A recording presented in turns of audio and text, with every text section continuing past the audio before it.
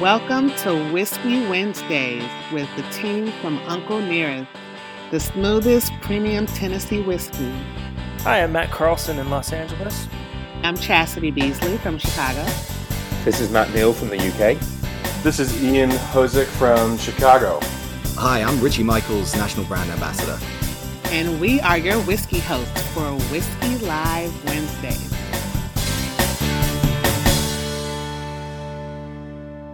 Our guest has arrived. Welcome.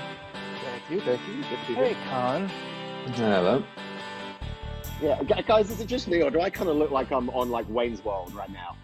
A little bit. I think it might be the angle, right? You just need I don't know. like greasy black hair, just like kind of falling down. All right, guys. Here we go. Well, now that we're all here, why don't we start off? I want to welcome everybody to Whiskey Wednesday Live. So this is an online chat that brand stewards from around the world for Uncle Nearest are starting to do every Wednesday. Our jobs have changed very rapidly, as I imagine many of you out there on the internet have also had their jobs changed. And so we're having conversations with some of our favorite brands and people who work in the whiskey industry. My name is Matt Carlson. I'm the brand steward for Los Angeles. I'm drinking a little bit of our guest whiskey, the peated bourbon from Kings County. And if the rest of the Uncle Nearest brand stewards want to introduce themselves, and then we'll start our conversation with Colin. Hi, I'm Chastity. Chastity will start. Hi, That's less Ian. more interesting than me. Listen, One at a time, guys. One at a time. I'm Chastity from Chicago. And drinking Kings County, I think it's the straight bourbon whiskey, and it's really delicious. I'm enjoying it. Right. I'm Ian. I'm Ian in here, also in Chicago. Tonight, I am enjoying the straight bourbon whiskey as well, and it is truly delicious. Great, good. I'm Matt Neal. I'm from the UK, and today I'm drinking the Barrel Strength, which is a lot of flavour. Brilliant. It's remarkably popular in the UK, the barrel. Yeah, it's incredible. I don't know why it does so well there.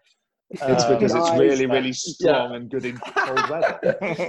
Yeah, of course. God, I'm gonna have to have whiskey FOMO for this entire 45 minutes because Colin, I couldn't get any of your whiskey here in Kentucky. There was only there's one spot that sells really boutique bottles, and they sell stuff that we have this strange law in Kentucky where even if you're not distributed here, you can still buy bottles, register them, and sell them. We're one of the only states I think that does that, and so there's one place that has Kings County. It's called Haymarket Whiskey Bar, but they are closed down right now. So Yes, I could have. They have a particularly good bottle, actually. If you ever get back into just there. rubbing it even more, buddy. I'm on whiskey FOMO right now, but I remember that barrel very specifically. So, yeah. Oh man, one day I will go get some. But my name is Richie Michaels. I'm the national ambassador for the US, and I am sipping on something else delicious. Our beautiful Uncle Nearest 1856. You cannot go wrong. Tennessee's finest ever whiskey. I think that's a great way for us to introduce this week. So the San Francisco World Spirits announced their results recently. We're very pleased that both 1856 and 1884 received gold medals, but our 1820, which is our single barrel proof, received a double gold, which is kind of the highest honor, and which we're thrilled about. But Colin, I have to say, we're a little jealous because two of your whiskeys got double gold, if I'm correct, the Empire Rye and then also the Bottled and Bond Bourbon, right? So just want to say congratulations to everybody around. Well done, buddy. Yeah, well done. And for people who don't know Kings County, I know you don't have distribution in every state in the United States, and I feel like everybody should know your whiskey because it's one of my favorites. I'll start with a question, but I thought if you could introduce yourself a little bit and tell us a little bit about Kings County before I ask my question. Sure, and I'm going to go ahead and join Nice. everybody. Hey, what a guy! What a So I guy! actually got to Class visit. act. I got to visit the distillery in the fall, or at least the farm that is to become the distillery, which is a pretty cool experience. I went with some distillers and kind of made a day of going to that in George Dickel. And it's a really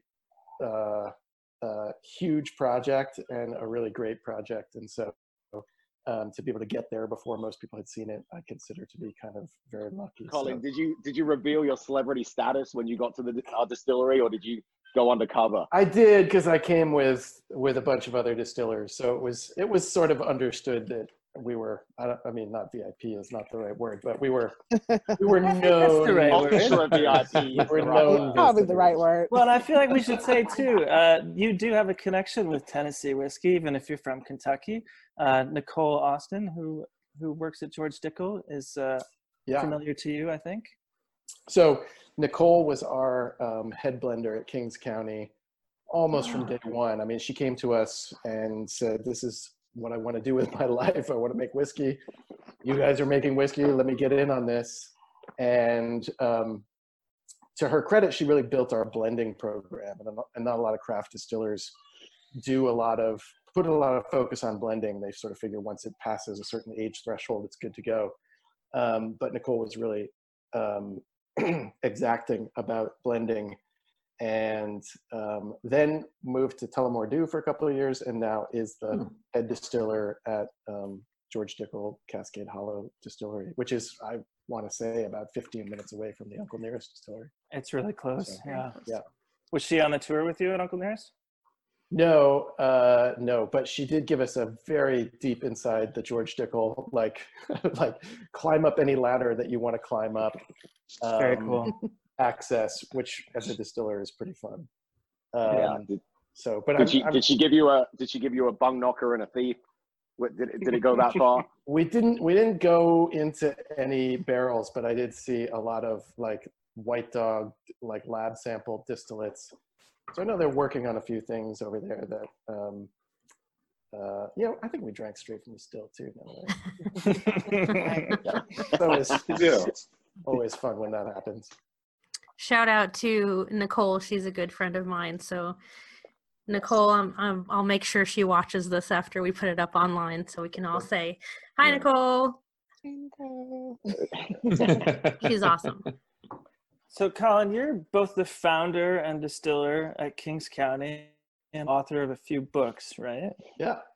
I met Colin. I went to the distillery in New York maybe 4 or 5 years ago, and then had the pleasure of bringing in most of your whiskey to the bar that I worked at. I think distribution was just happening in California, and I didn't realize it at the time, but the Bottled and Bond had just come out, and I think my bar bought half the allocation for the state because they were 375s, and I really liked it. So there's a couple questions from the different stewards about how the brand started, but I wanted to start right off by talking to you about current events and how they've been affecting the distillery. Especially since Kings County, if we haven't mentioned already, is the county that Brooklyn is in. So the distillery is in New York City. And as we all know, that is a hotspot currently. And I just wanted to talk to you about how that's affected production and how I think you've switched and adapted a little bit to production of something else as well. So, we kind of early on, we're sort of joking about how we should get into the hand sanitizer business because if this thing gets worse, and but yet thinking it would be in sort of poor taste because it hadn't gotten very bad yet. And then when things did get bad, it was like, oh no, actually this is something that we should maybe do, or we can do. And so two of our distillers, Charlie and Roxy, really looked into the recipe. And as it turns out, it's fairly simple to mix up if you can get hydrogen peroxide and glycerin. And as a whiskey distillery, we're not all that well set up to make high proof spirit, which is required, but we kind of tuned our stills slightly differently. And so now we're producing like 84% alcohol off the stills, which is a lot higher than we usually do. And so we've been making it available at the distillery for pickup and delivery for any donation that people want to give of $1 or more. And then it's our hope that people throw in some whiskey while they're at it. And people have been, I would say, quite generous in doing so. And it's a way to, give back to our immediate community and to be productive and to do something that makes people feel safer and to kind of stay in business. I think it's a really challenging time for everybody in our industry. And so as distillers, if we can step up and just be in business, and maybe even, not that we're going to change the game, but I would say that I have seen some of the larger distillers step into the sanitizer business after seeing some of the smaller distillers do it. So even if that's all we ever do is inspire some of the players that can really change the game to jump in, I think that's worth it alone. But we've had to move from being a completely on-site visitor serving business with tours and a bar and flights of whiskey to being an entirely virtual business. And that's not without a lot of complication and hard work from a lot of people. And so that's what's been going on. Yeah. How is the hand sanitizer available? Are people ordering it online, or is it so you picked up at the distillery? You can order it online in New York State as of right now, and we're soon to have enough inventory that we can ship to other states. So I would say if you check back to our website within 2-3 days, we'll be able to ship nationwide again. We launched nationwide, and then within 4 hours we were gone. So demand's been really high. Wow. Yeah, for sure. Yeah.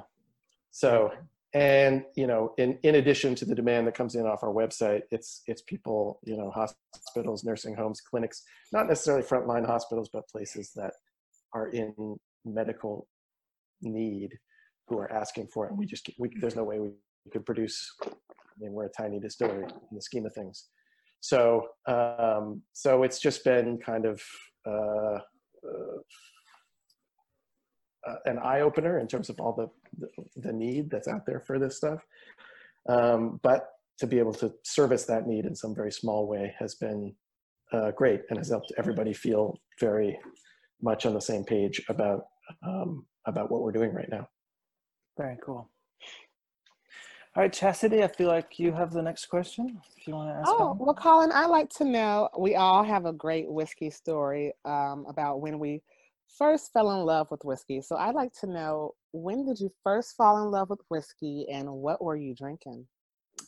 Right. Well, my first, You don't have to tell us how old you were or anything like that. Right. Well, so I grew up in Kentucky, and I grew up in Eastern Kentucky, which is very different from, say, bluegrass, horse racing, bourbon Kentucky. It's really more the moonshine, coal mining, Appalachian part of Kentucky. I've been there. I can vouch for that. Yes. You're not in the city anymore. Okay. It's a little bit of a different vibe. But as a dry county, it was actually, to get alcohol, you would have to go to a bootlegger. And so there were any number of bootleggers who were still operational when I was in high school. This was in the mid 90s. And so Mag Bailey was one of the great bootleggers of Harlan, Kentucky. She lived to be about 100 years old, and bootlegged for 80 of those years. I mean, it's just crazy. So very different economy, culture around alcohol. But really the first sort of experience that I found memorable was I had a high school friend who was really into Elijah Craig. And it's because it was so hard to get alcohol, we'd drive to Richmond and then just like drink a whole bottle because it was so hard to get. You might as well just just go for it. Just get through it. And so but in his mind, that was the finest whiskey available. So I always kind of had that on my radar. But after moving to New York, it was really moonshine that got me interested in distilling. And so I would travel back to Kentucky and go to, Mag was not around back then, by the time I had sort of become an adult, but there still were bootleggers. And so I would bring this Kentucky moonshine back to Brooklyn and share it with people. And that really was how I got interested in becoming a distiller myself. And it was to kind of out of curiosity and recognizing that this was sort of at least the cultural heritage that people in New York thought that was my cultural heritage. whether or not it actually was, that maybe I should get into bourbon and maybe start to make some moonshine. So I got a little still off the internet and started home distilling in like 2007. And then knowing that is fairly illegal. Yeah. That part. Your secret is safe with us and Colin. Looked into what would take to go legitimate, and how do you become a legitimate distiller from being a moonshiner, so to speak. And New York State had just passed some laws that made it actually more accessible to become a distiller, less expensive. And so put a license in to become what became the first legal craft distillery in New York City, focused on whiskey. And so we started with moonshine, like an unaged whiskey. And then as time has gone on, we've added a bunch of aged whiskeys. So we came out with a 2-year bourbon and then a 4-year bourbon, the Bottled and Bond. And now I think if there's any way to perceive like who is Kings County relative to, sort of other craft players, we kind of exist between all these different whiskey distilling cultures. And so that allows us to kind of borrow from them, even though I, as a sort of Appalachian Kentucky, pull from bourbon, from Appalachian moonshine, but also we have like peated bourbon and you have a really interesting more scotchy things out there too in our lineup. So we try to be not just doing what Kentucky is doing, but do something that's kind of broader and addresses the sort of melting pot culture that New York City is. Can I ask you, was the moonshine that you bought, was it in a glass jug? So my wife's family is from Tennessee, or Alabama and Tennessee. And when I go home at Thanksgiving, there's like a glass jug in the freezer, and you don't know what proof it is. If you're brave and you want some, you can have some. Is that, or how did you experience receiving moonshine?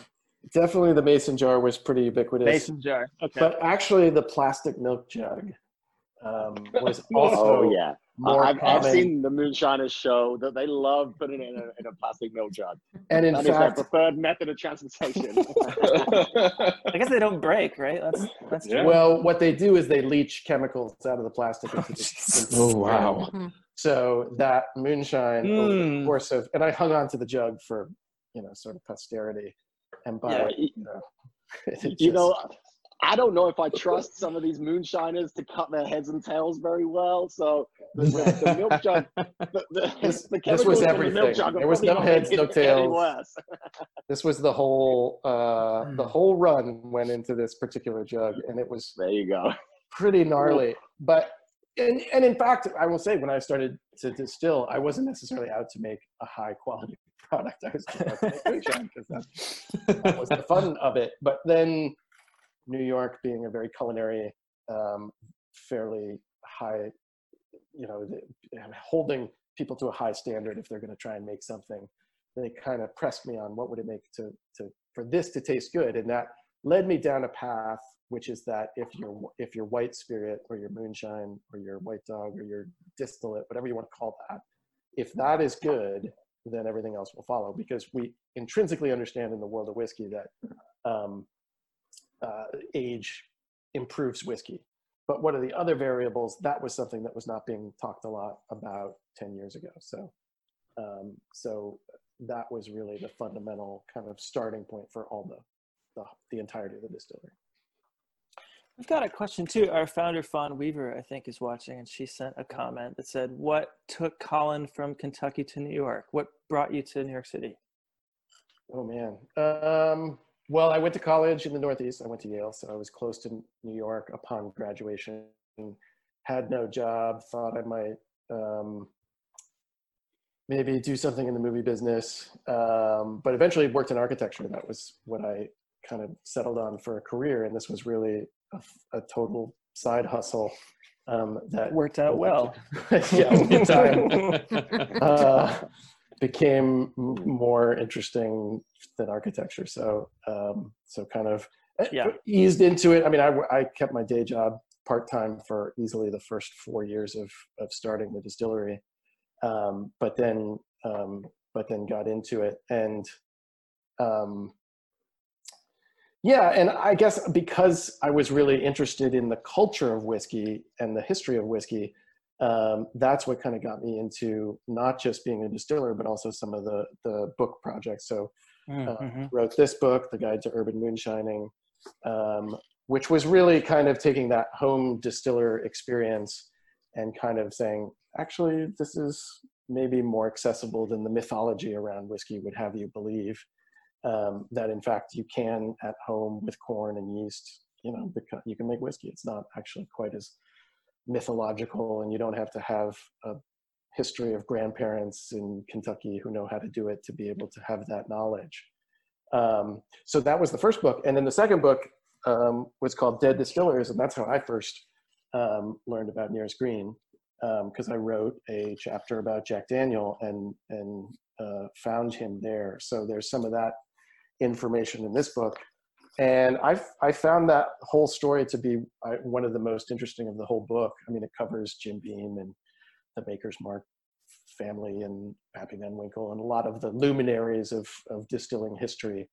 But I spent a lot of time, especially on the Jack Daniel chapter, because I felt like that story was so compelling. And then when Fawn came around and introduced the brand, I got very excited because I think it was just very intelligent to bring that story to a broader audience. Ian, I think since we're talking about distilling, I think you had a question about the process. Ian's got a bit of a background as a distiller, if you want to share as well. But you have a distillery specific question that might be fun to share. Yeah. So first, a lot of my questions that I was trying to think of what I could ask you, and this came along with your bottles. And man, is this? Oh yes. The brand primer is gorgeous. It answered a lot of questions. I loved how transparent you are and how clear your message was. And at the end, when you kind of shout out to the other craft distillers who are making craft spirits what it is today, it was pretty poignant. So I used to work for Koval. Oh, great! Yeah. Back in the day. So I was in there still in the distillery for a bit. So my fun question is, because I have plenty. What is your scariest distillery moment? It can be injury. It can be failed distillate. Give it to me. I mean, I'll share mine if you share yours. It'll be fine. It's got to be when you were working that still in your kitchen back in the day. Isn't it? Yeah. When you blew up your kitchen. Fingers in your ears. I've never experienced any explosion. Oh, be honest. I did melt my countertop. Oh. And so there was a question of like, would that impact the security deposit of that first apartment? Or Sure did. But that was sort of not us. I mean, I gradually watched that happening and just didn't intervene. I would say Hurricane Sandy, I mean, as you know, we've been in it 10 years now, almost to the day actually. And Hurricane Sandy was a pretty serious episode because our distillery flooded 3 feet on the factory floor. But that was not a scary moment in the sense of like an immediate crisis.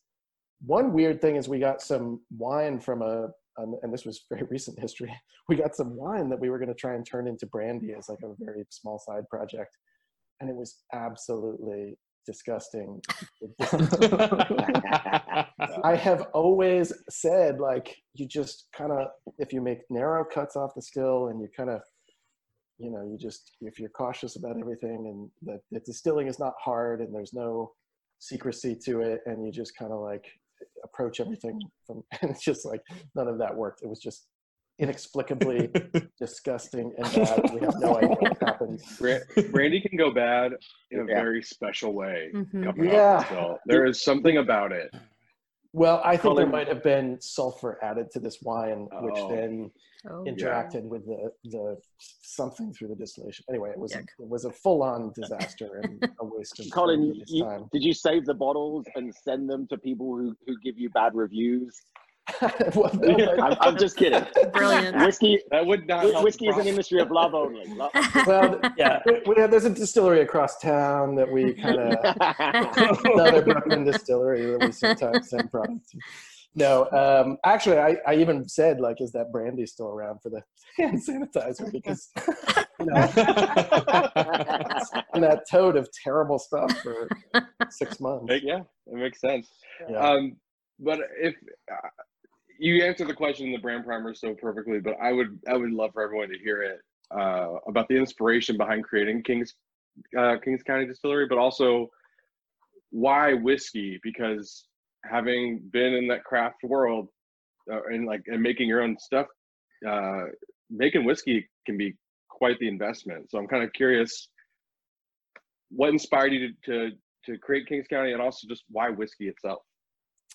Yeah, I think, I mean, for me, it really was taken from this idea that moonshine was kind of looked down on, and I sort of felt that was unfair, and that moonshine really was the basis of all great whiskey. And so the idea that that this is something that's kind of whiskey connoisseurs look down on, I felt in a way that was ripe for reevaluation.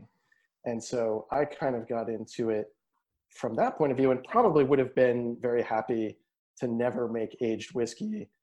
But then you start making the white whiskey, and when you're a hobby distiller, you don't really have the capacity to age whiskey. But once you get into producing any amount of volume, let's say, you know, when we started out, we were doing, you know, 5-gallon barrels, you can start to age the whiskey. And then you start to go down this rabbit hole of, well, if I can age it for a year, what about 2 years and then 4 years? And so this summer we'll have our first 7-year-old whiskey come out. Oh, wow. Wow. And That's exciting. that is like a life You have my project. address. You can send me a bottle. So to be able Right to here. kind of devote it is a thing that you can kind of devote it's a life's work that really will take you your whole life to come up with that one. In my case, you know, I'll be old by the time we have 20-year-old whiskey. And, you know, and you don't even make every single barrel on the first day. So it's taken us 10 years to make a 7-year-old whiskey. It will probably take us 15 to 20 years to make a 12-year-old whiskey. So, you know, that kind of romance of the aging process and just the marriage of the kind of agricultural side of whiskey making, the corn, the barley, with that sort of celebratory aspect of drinking culture, which is to consecrate life's blessings and kind of celebrate the good times and the bad times. You know, it kind of is this union of those two sides of human endeavor. And for that reason, and because it takes corn and reduces it in volume and then ages it for any number of years, it just is this very perfect, time-consuming, very, very challenging thing to make. And that's what makes it so, if you're very competitive and ambitious, like I am, it is the thing that sort of sits in front of you the whole time saying,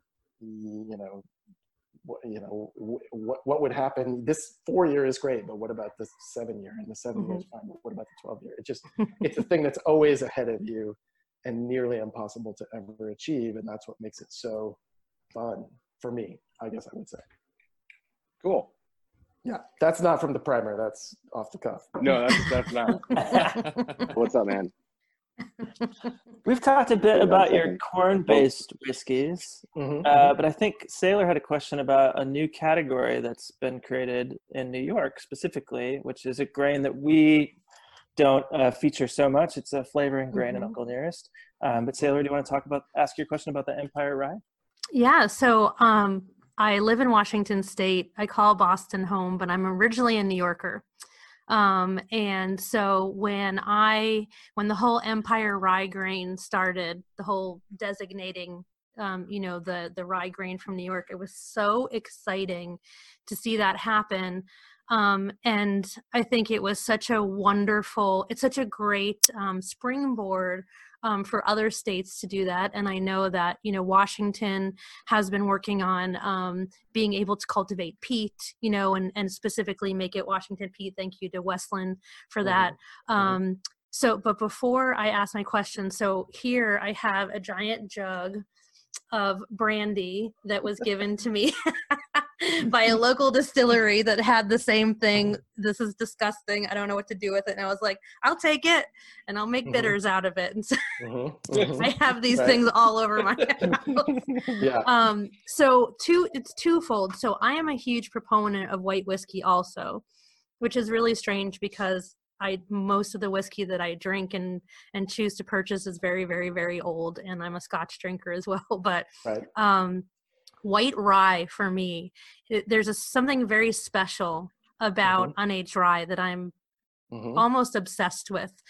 Finding beautiful white rye, and I think that you know, when the Empire Rye Grain was given that designation, and you know, I think it was so great for that rye category to come back again. And that's something that I'm really excited to see happen in the US. What was that like for you guys being in New York, getting that designation to happen? Yeah, so well, I'm glad Nicole is watching because it was really her idea. I know. I give credit to Nicole where it was due. So she had gone to a conference of craft distillers. I believe it was in 2015 in Denver. And many of the New York distillers did well and came back with this idea of making rye according to a high rye, 75% New York grown, New York distilled rye whiskey. And I thought there wasn't enough that would really differentiate that. And so I was kind of like, yeah, maybe, I don't know if people will be into it, but make 20 barrels and, you know, we'll see how it goes. And so then, you know, years passed, Nicole went to Tullamore Dew, and then I guess it was around 2 years ago, it came time to open up some of the first barrels that had crossed the 2-year straight rye threshold. And my whole conception of the project changed when it came time to release it, because I finally understood what it was. And it wasn't really about differentiating New York rye from any other rye. It was just a mark of identity, of provenance that tells you where it's from. And in fact, Tennessee whiskey is exactly the same thing. There's nothing that really differentiates Tennessee whiskey from, you know, bourbon. I mean, yes, there's the Lincoln County process, and some distillers do that very heavily or do it very lightly. You know, but so, you know, we have this 150-year-old precedent in Tennessee whiskey, and the fact that I didn't pick up on that when it was time to make the first batch of Empire Rye, I certainly have picked up on it in the you know, since we've released it. And so now we are producing much more of our Empire Rye, but it remains the whiskey that is in most demand and the whiskey that is hardest for us to keep in supply, because our yield is much smaller with rye, and it's only in, you know, the rye harvest is in October, which means that by the time you're getting it out to your accounts and stores, it's almost Christmas and you've almost missed the rush season. So it's kind of funny in that way too. But I do love white rye distillate. It's kind of, rye is described as a spicy grain, but I would describe it more as a grassy grain when it comes to the distillate. And so Doesn't the spiciness come from the yeast more so well, than see, the that's rye itself? and Michael Veach has talked about this several times, and we could go down this rabbit hole. I will fight. I've gotten into fights about this, that the spice does not come from the damn grain, it comes from the yeast, because of course it's a grass. And I have a beautiful bottle here of white rye. I collect them. This one's from Southern Ohio. And they use an Ohio rye. I think that the beauty of it is, you know, again, different types of whiskey. You've got bourbon, you've got Tennessee whiskey. Now we have American single malts. The white category deserves love, my friends. Yes.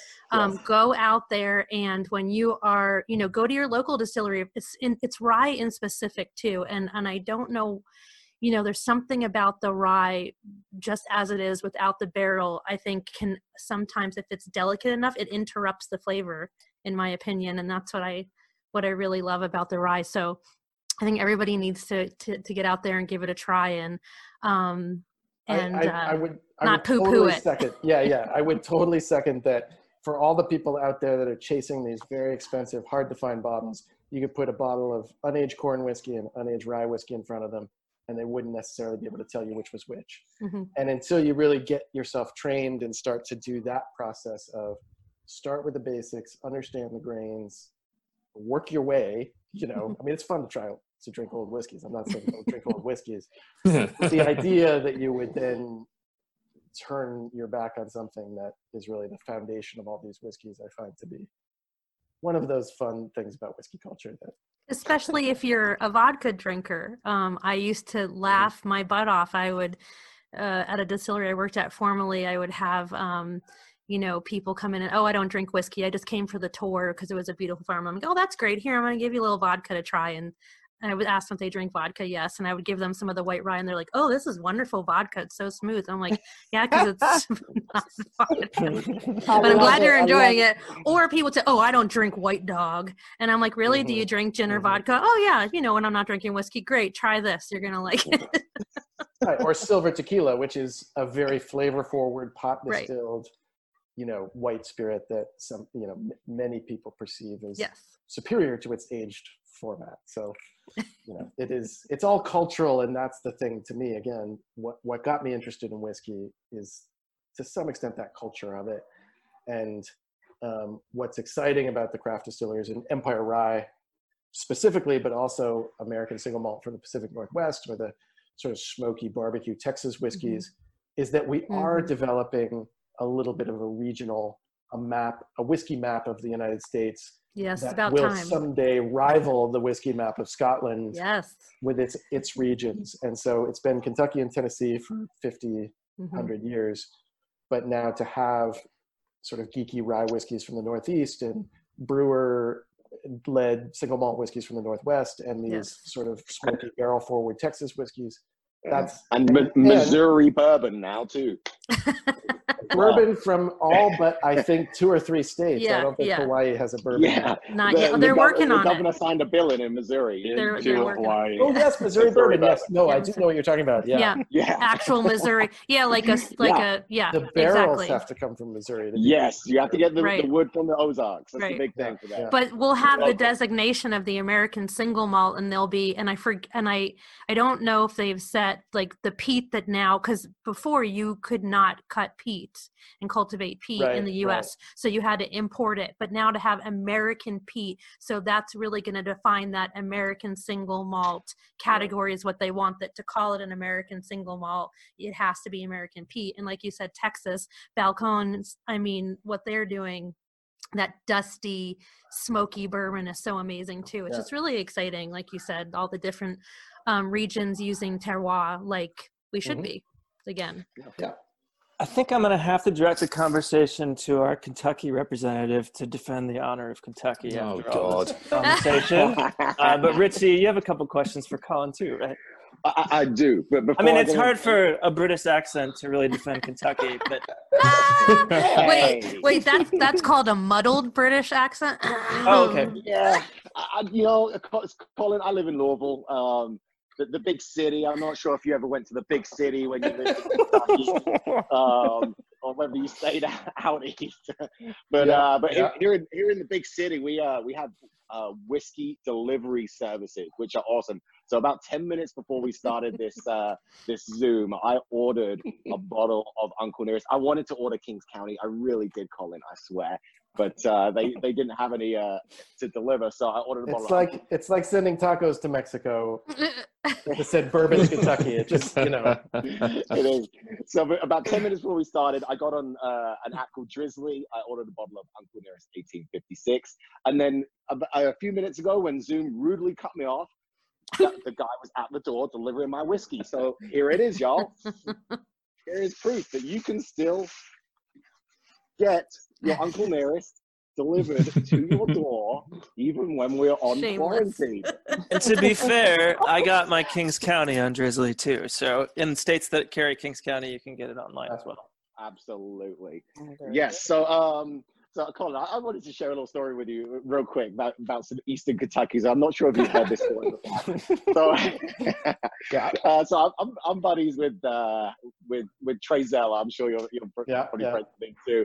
And I met his dad one day, Chet, and his dad told me a story that I wasn't 100% sure that was true when he was telling me, but then I got online and Googled it. Apparently it is. Chet told me that his grandmother lived in Eastern Kentucky, was a bootlegging moonshiner, and she was the first person in the state of Kentucky in history to get arrested for moonshining.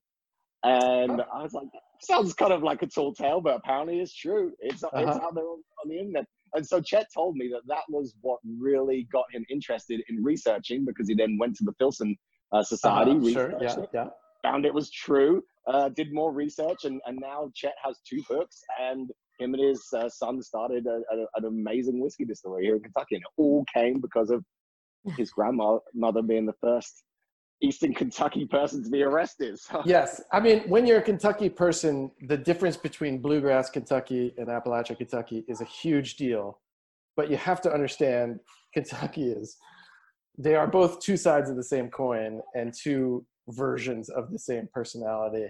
So I'm always constantly aware of that sort of cultural divide in Kentucky, even though once you go to a place like New York or Chicago or Los Angeles, people are sort of like, Kentucky, isn't that all, Kentucky Fried Chicken? And it doesn't feel like the big city anymore. I'm like, what is this village I'm living in when I go to New York? Right. Yeah. Sorry, I lived a summer in Louisville, and it's now that I have now that I've lived in New York for so long, Louisville feels like a very nice mix of the sort of Kentucky, the parts of Kentucky that I really love, which are issues that you don't really get in New York, but they're a sort of family and nature and sort of things that you lose when you're in a very big city. But you also have great cultural institutions, and you do. For folks like us who are in the whiskey industry, this is like the Hollywood Hills of the whiskey industry. I mean, you can go out to a bar in Louisville, and it's true. From the whiskey industry can just walk in at any moment and just be like, "Oh, right, hey. Like, great to see you." Yeah, it's a beautiful thing. But anyway, I routinely run into people in bars in Louisville that are peers or colleagues or It's a beautiful place to live. So here's my question for you. And Ian kind of touched on it a little bit, but I wanted to know, because we're building a whiskey company every day, and we're building a distillery every day. So we have a lot of moments where we have these kind of just like really, really good feel good moments where we think, wow, this is amazing. Just look around at what we're doing. And it just kind of like makes you just feel really good. And then we think, man, it can't get any better than this. and then we have more moments that come after that, because our brand has grown so fast, and we think, wow, this is now the best moment ever. So I want to know, at this point in Kings County, what is the most like amazingly jubilant moment you've had, and also maybe the most disappointing moment you've had? Well, I will say a fairly jubilant moment happened a week and a half ago when, we had basically ceased operations. We shut down our bar. We had to essentially lay off our bartenders and tour guides and all of our visitor staff. And then we released a hand sanitizer that is, sold out within 4 hours. And that was people who I think really wanted the business to stick around and were willing to kind of find a way to make that happen. So that was a really dramatically meaningful moment for our business, where you have a lot of people who are still kind of commuting, going into the distillery. We have, everything is now sort of wardened off, where we have 2 people in different zones, and I think we're doing it very safely, but it's still, being in the streets of New York still feels kind of like a war zone. So to have that moment where we could tell that people were going to support us, really felt profoundly meaningful. And that was not long ago. So I will count that as the best moment. There haven't been a lot of bad moments. I mean, there've been like minor bad moments, but I think really the joy that I find, and the thing that keeps me going, I mean, we've been in business for 10 years, and there's not you know, we live in a startup culture that sort of churns over businesses quickly, and the thing that you know, the internet company that you thought was going to exist day to day becomes something else, and the way that we live our lives changes very drastically. And one thing that I love about whiskey is that it really is, it doesn't change very fast. And so to have been around for 10 years and to be able to sort of mark that occasion, even during this bizarre moment, and to have that sort of lifeline being thrown to us from being able to distribute this sanitizer, that has certainly been the best moment so far. I am quite certain that when we finally release that 7-year-old whiskey, that will feel like a pretty big achievement. And one don't let me have whiskey FOMO on that 7-year-old. Yeah, I can definitely go buy some of that. Yeah, I mean, 7 years is not even like a very long time in the world of American whiskey, but it feels very hard fought on our, you know, for me. So yeah, I mean, you know, the tough things are, and when we get together with other distillers, it's like talking about equipment and things break and things, you know, don't go the way they're supposed to go. But none of that ever compares to the satisfaction of making something truly great and sharing it with people and having them and especially when it comes to things like awards, like the San Francisco World Spirit Competition, I think is kind of a joke amongst bartenders and retailers, because they're like, oh yeah, everybody wins an award. But you think about it, that's a room of people who are journalists. They are professionals in the spirits industry on the distributor level. They're bartenders. They're people who work with spirits every day, and they have no idea what's in front of them. So if you have a room of people like that who can pull your product out and say, this is a double gold winner, that is an amazing moment, because it's so genuine. And so I do feel particularly gratified in those instances of awards, and I look for other people that win those awards too, because that meant that all those same people that liked my whiskey also liked this whiskey. And I do think, you know, you get to the commercial side of our business where you know, there's the 3-tier system and the complexities of negotiating all of that, and it's very easy to sort of lose sight of that idea that ultimately it is about this sort of beautiful thing that we all make, and to get in a room with people who appreciate that and to pull it out of a lineup, that's really special. So, you know, somewhere in that realm of joy is where I am right now, I guess I would say. Yeah, Nice. no, that's great. And I know that everyone really appreciates what you're doing by making hand sanitizer and supplying it to people who really need it. To be sure, when this is all over, we're not going to keep making sanitizer. So get it while you can. All right, so I got one silly question for you too, because I follow you on social media, and for some reason I couldn't see it on your social. I couldn't find it, but for some reason I remember a long time ago, I thought you posted a picture of your first car you ever got. Yes. I tried to find it on social media and I couldn't, but I had it in the back of my mind. And so I want you to let everyone know what was your first car you ever had, and now what you drive now. Yes. So I grew up with not a lot of means, and my parents were like, you're never getting a car, forget it. And so and then I moved to New York, and you don't need a car in New York. So I really never had a car until somebody was listening to an NPR program about the distillery, and I mentioned the fact that we didn't have any delivery vehicle, and she's like, I have a 1991 stick shift, you know, baby blue Geo Metro. Do you want this car to make deliveries? And it just so happened that that was the car that I learned to drive on, like make and model. And I was sort of like, yeah. So, man. What did you name her? Lisa, after the wonderful woman who gave us that car. A beautiful ode. She still exists. She doesn't quite run right now, but she's sitting in front of the distillery, and as soon as this is Hey, you know what? When I come up there, crisis Colin, resolves we're going to itself. take Lisa for a spin when I get myself up there. Yeah, I mean, We're it going to is go a make some smooth deliveries car. of And Lisa. the number of bottles of Kings County whiskey that have moved through that vehicle, it is the ultimate moonshine hot rod in existence. Little less on the hot part of the hot rod. Well, I'll raise my glass to Lisa.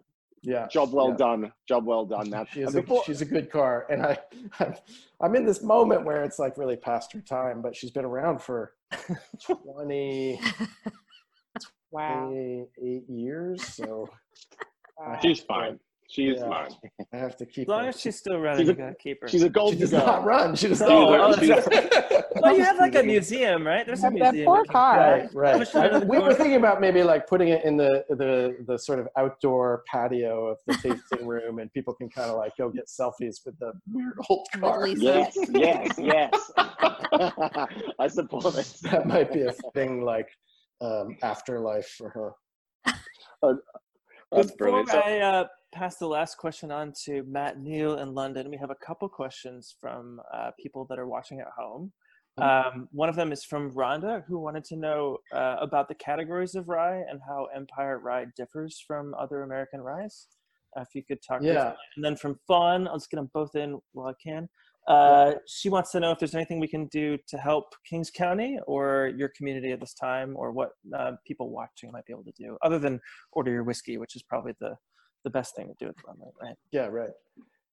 Well, okay, so I'll tackle the rye question. Rye is, many people don't necessarily realize that rye really died in the United States. And certainly there were brands like Overholt that were Pennsylvania brands that then got absorbed into sort of conglomerate distilleries, and now most of the rye that's sold is made in Kentucky or Indiana.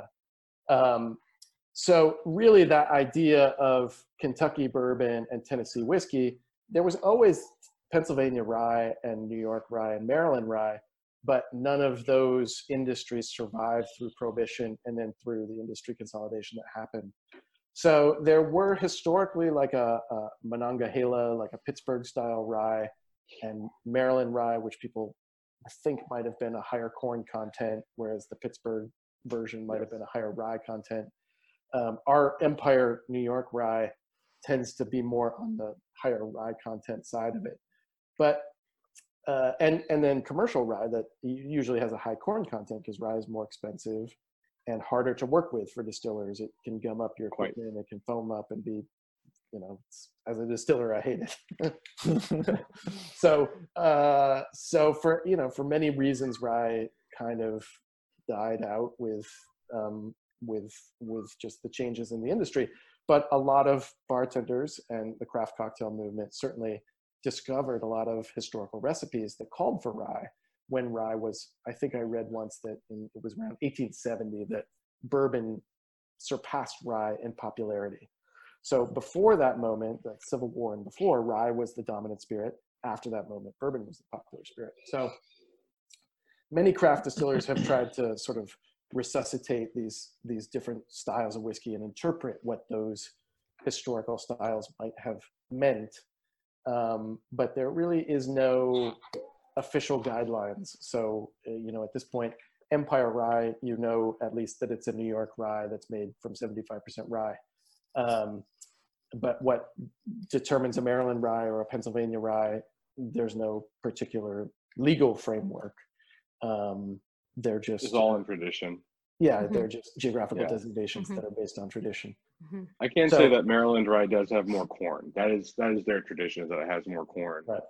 And if you want to talk about the differences of ryes regionally, ryes grow in different regions, thus they have different flavors. So like the Midwest ryes tend to be more minty. Interesting. And then based on what yeast you use, and Colin, you can speak to this better than I can, what yeast you use will also bring out different flavor compounds within a rye. So certain yeast will make a rye peppery and spicy. Because one of Rhonda's questions was, what's the different flavor profiles between the ryes? And it's like, it's a huge— we don't have that kind of time. No, and that's why I put links in there. It's a huge question. It's a great question. And in the Ohio Valley, let's say rye is very sweet there, and we have a long tradition in the Ohio Valley, just like with Pennsylvania, of growing and distilling rye. So yeah, I put some resources there, Rhonda, that hopefully will help you, because that's a rabbit hole that would take, that could take hours. Interesting rabbit hole, but it could take hours. But I would argue that your craft distiller tends to make a product that's probably more loyal to the history of rye whiskey. Mm-hmm. So people like Dad's Hat, Wiggle, Hudson, Kings County, we're smaller distillers that are doing it more like it had been done in the early days. But that sort of leads me to my response to your next question, which is just like, what can you do? I think this is, if you have a craft distiller that is local to you, everybody's drinking more. So, so we've got that worked out. I'm not.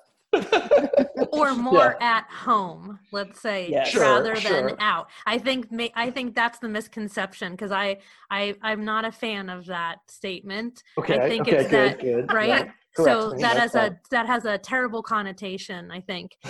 Just like saying, you're addicted to things. So it's that we have to purchase our own bottles, as opposed to grabbing a beer with a friend, or having a dram out with a friend, having wine or cocktails with dinner, because we know that Americans drink and eat out more than ever before, and more than most any other country in the world. And certainly every drink at home is at the expense of a drink that probably most of us would have had out, and that would have employed. Yes. So I think it's balanced. Sailor, there was some Nielsen data released this morning, and if you read it, you will be shocked at what is going on in America right now. No, I don't believe it. I think we were drinking this. I think we were drinking the same. It's just that we're doing it at home. That's what I think. Some of the data from England as well is pretty astounding. It's wild. Yeah, well, your punters are nuts anyway. The amount of stuff you guys drink. Right. But I guess I would say the Jack Daniels of the world, and the Diageos, and the there are large spirits companies that will weather the storm very easily. And there are a lot of startup businesses that could use they could use your business. That's it. It's just we're all voting with the way that we spend our money for the kind of world that we want to return to. And I think the more you can. And there is a debate on whether you should go get takeout at the restaurant or not. But I think you should go to the restaurant. You should spend your money in ways that will describe the world that you want to exist, that is after this all ends. And so that means going to your craft distiller and figuring out how you can support them, whether it's buying their whiskey. If they're making sanitizer, go ahead. That's a great way. But, all of us want to get back to normal business of making whiskey for sure. We've had some fun with the sanitizer. It's kind of a legal challenge, and doing it in a way that's, meets all the criteria from the TTB and the WHO and the CDC. That's sort of fun to get into, but most of all, we like making whiskey. So getting back to that will be. And hopefully you will all receive the proper tax incentives as well for doing it. Oh my God, yes. Yeah. I've been on those watching those web lives things, and I'm right there with you guys, supporting you guys, because I come from the craft. From the craft world, so I'm on that fight with you guys, and I'm behind you. And every American should just explain that. That's that beverage alcohol makers that are selling sanitizer have to pay full excise tax as though we sold it as a beverage when we're selling it as a sanitizer. And our sanitizer is 83% alcohol, and our whiskey, our moonshine, is 40% alcohol. So that means literally double the cost of our product that we sell for, our moonshine is a $20 200 ml bottle. To sell it as sanitizer, we say, give us $1, but it's twice the alcohol that's in our $20 bottle. So to have to cover that excise tax is a burden that's being needlessly asked of distillers right now. And I think it will go through, that it will change, because I think there are so many advocates now of craft distillers within the right level of government. But it's a good thing to bring up for sure. Matt in London, do you want to finish us off with one last question? Absolutely. You mentioned that you took some inspiration from Scotch. So I was just wondering if you had any standout non-US whiskies that you're drinking at the moment. That is Posh Matt, he's a patriarch. He's a patriot. That's it. He's burnt American. Failing that, I was. Failing that, the other part of the question I had was, what bar would you first go back into when the whole shutdown's lifted? Oh, please be somewhere in Eastern Kentucky. That's what I'm. And it can't be your own bar. Right. Local karaoke joint in Eastern Kentucky. I mean, in my hometown, there's no bars because it's dry county. So. Oh God, yeah. I might just get a bottle of something and get around a campfire, which is very Eastern Kentucky style. I mean, I will say I don't want to prejudice myself by talking too much about particular Scotch brands, because I know much less about Scotch whiskey than I do about American whiskey. So, I don't want to tip my hat necessarily too far in that direction. But I guess I would say, the place that I will go is not, it's not a whiskey bar, it's not a cocktail bar, it's a neighborhood bar. And I think that the place that services your neighborhood is the place that is the place for you. And, there's so many places that are devoted to different formats of delivery of alcohol, but, and the cocktail world has sort of embraced all of these different sort of genres and ideas, but really, the neighborhood bar, there's a place in Brooklyn called Travel Bar. That's the place that I think people will derive so much pleasure coming back to, because it's the thing that we've been missing for so long. So it's maybe less of the formal experience of the occasional place that you go to for a special opportunity, which is your standard local neighborhood bar, whether it's a dive bar, whether it is a cocktail bar. I mean, that's, there's we have some very nice neighborhood bars in Brooklyn. So I don't want to call anybody out, because it might be any number of wonderful places that I'll show up at, but yeah. Fair enough. That's a non-answer, but it's very diplomatic. Mm-hmm. Well, Colin, we really appreciate you taking the time to chat with us today. We always close with the whiskey fact and then with the toast. So our whiskey facts for today, Uncle Nearest obviously is named for the first African-American master distiller on record, which you can read about in Colin's book, Dead Distillers, but also in the Jack Daniel's biography by Ben Lee, is that his name? Ben Green. Ben Green, but not related to Nearest, which has a new foreword by our founder, Fawn Weaver. Oh, that's right. And also a first is that Kings County is the first legal distillery in New York City since Prohibition. Mm-hmm. So if you're joining us online, or if you're one of the panelists, if you want to grab a whiskey, I'm grabbing next week's guest's whiskey. Speaking of small, independent, local brands, we're going to talk to Trent Tilton from San Diego Distillery next week. So join us next week at 8 o'clock Eastern, or if you're out on the West Coast like Trent and I are, and Sailor as well, 5 p.m. So here's to all the people on the front lines. Here's to the people who are essential workers, to the first responders, to those people making meals in restaurants still for takeout, for everybody who's a street cleaner, for FedEx delivery drivers, for Amazon drivers, for all those people who are working when we are drinking whiskey. I say thank you and cheers to you. Cheers. And Matt, I'll raise an extra little cheers to, it is our beautiful producer Sailor's birthday today. Yes. So yes. Thank you for reminding me. Olive good to work Hi, time. Richie. Well done. done. Blast to you too as well. Thank you. And, one last thing before we leave too. I know Fawn Weaver sent in a question earlier asking, what can we do to help Kings County? I think I figured out the answer. We can send a mechanic out there to go fix Lisa. Yes. Oh my God. We can go for a spin with Colin and Lisa. Yeah, that would blow my world. That's right, thinking New York City. Yeah. And cheers, a little extra cheers. My dad and I shared a birthday. He passed away a few years ago, so I always shout out to him. He was a big whiskey fan and a really cool guy. He was a talented, actual professional chef, and then retired from that and went on to be a carbon doctor for Indy race teams, and created, built race car and designed race car composites, and was on many winning teams for Budweiser and Patron. And he was just a super cool guy. So. Cheers, Dad. Cheers to him. Cheers to that. Cheers, everyone.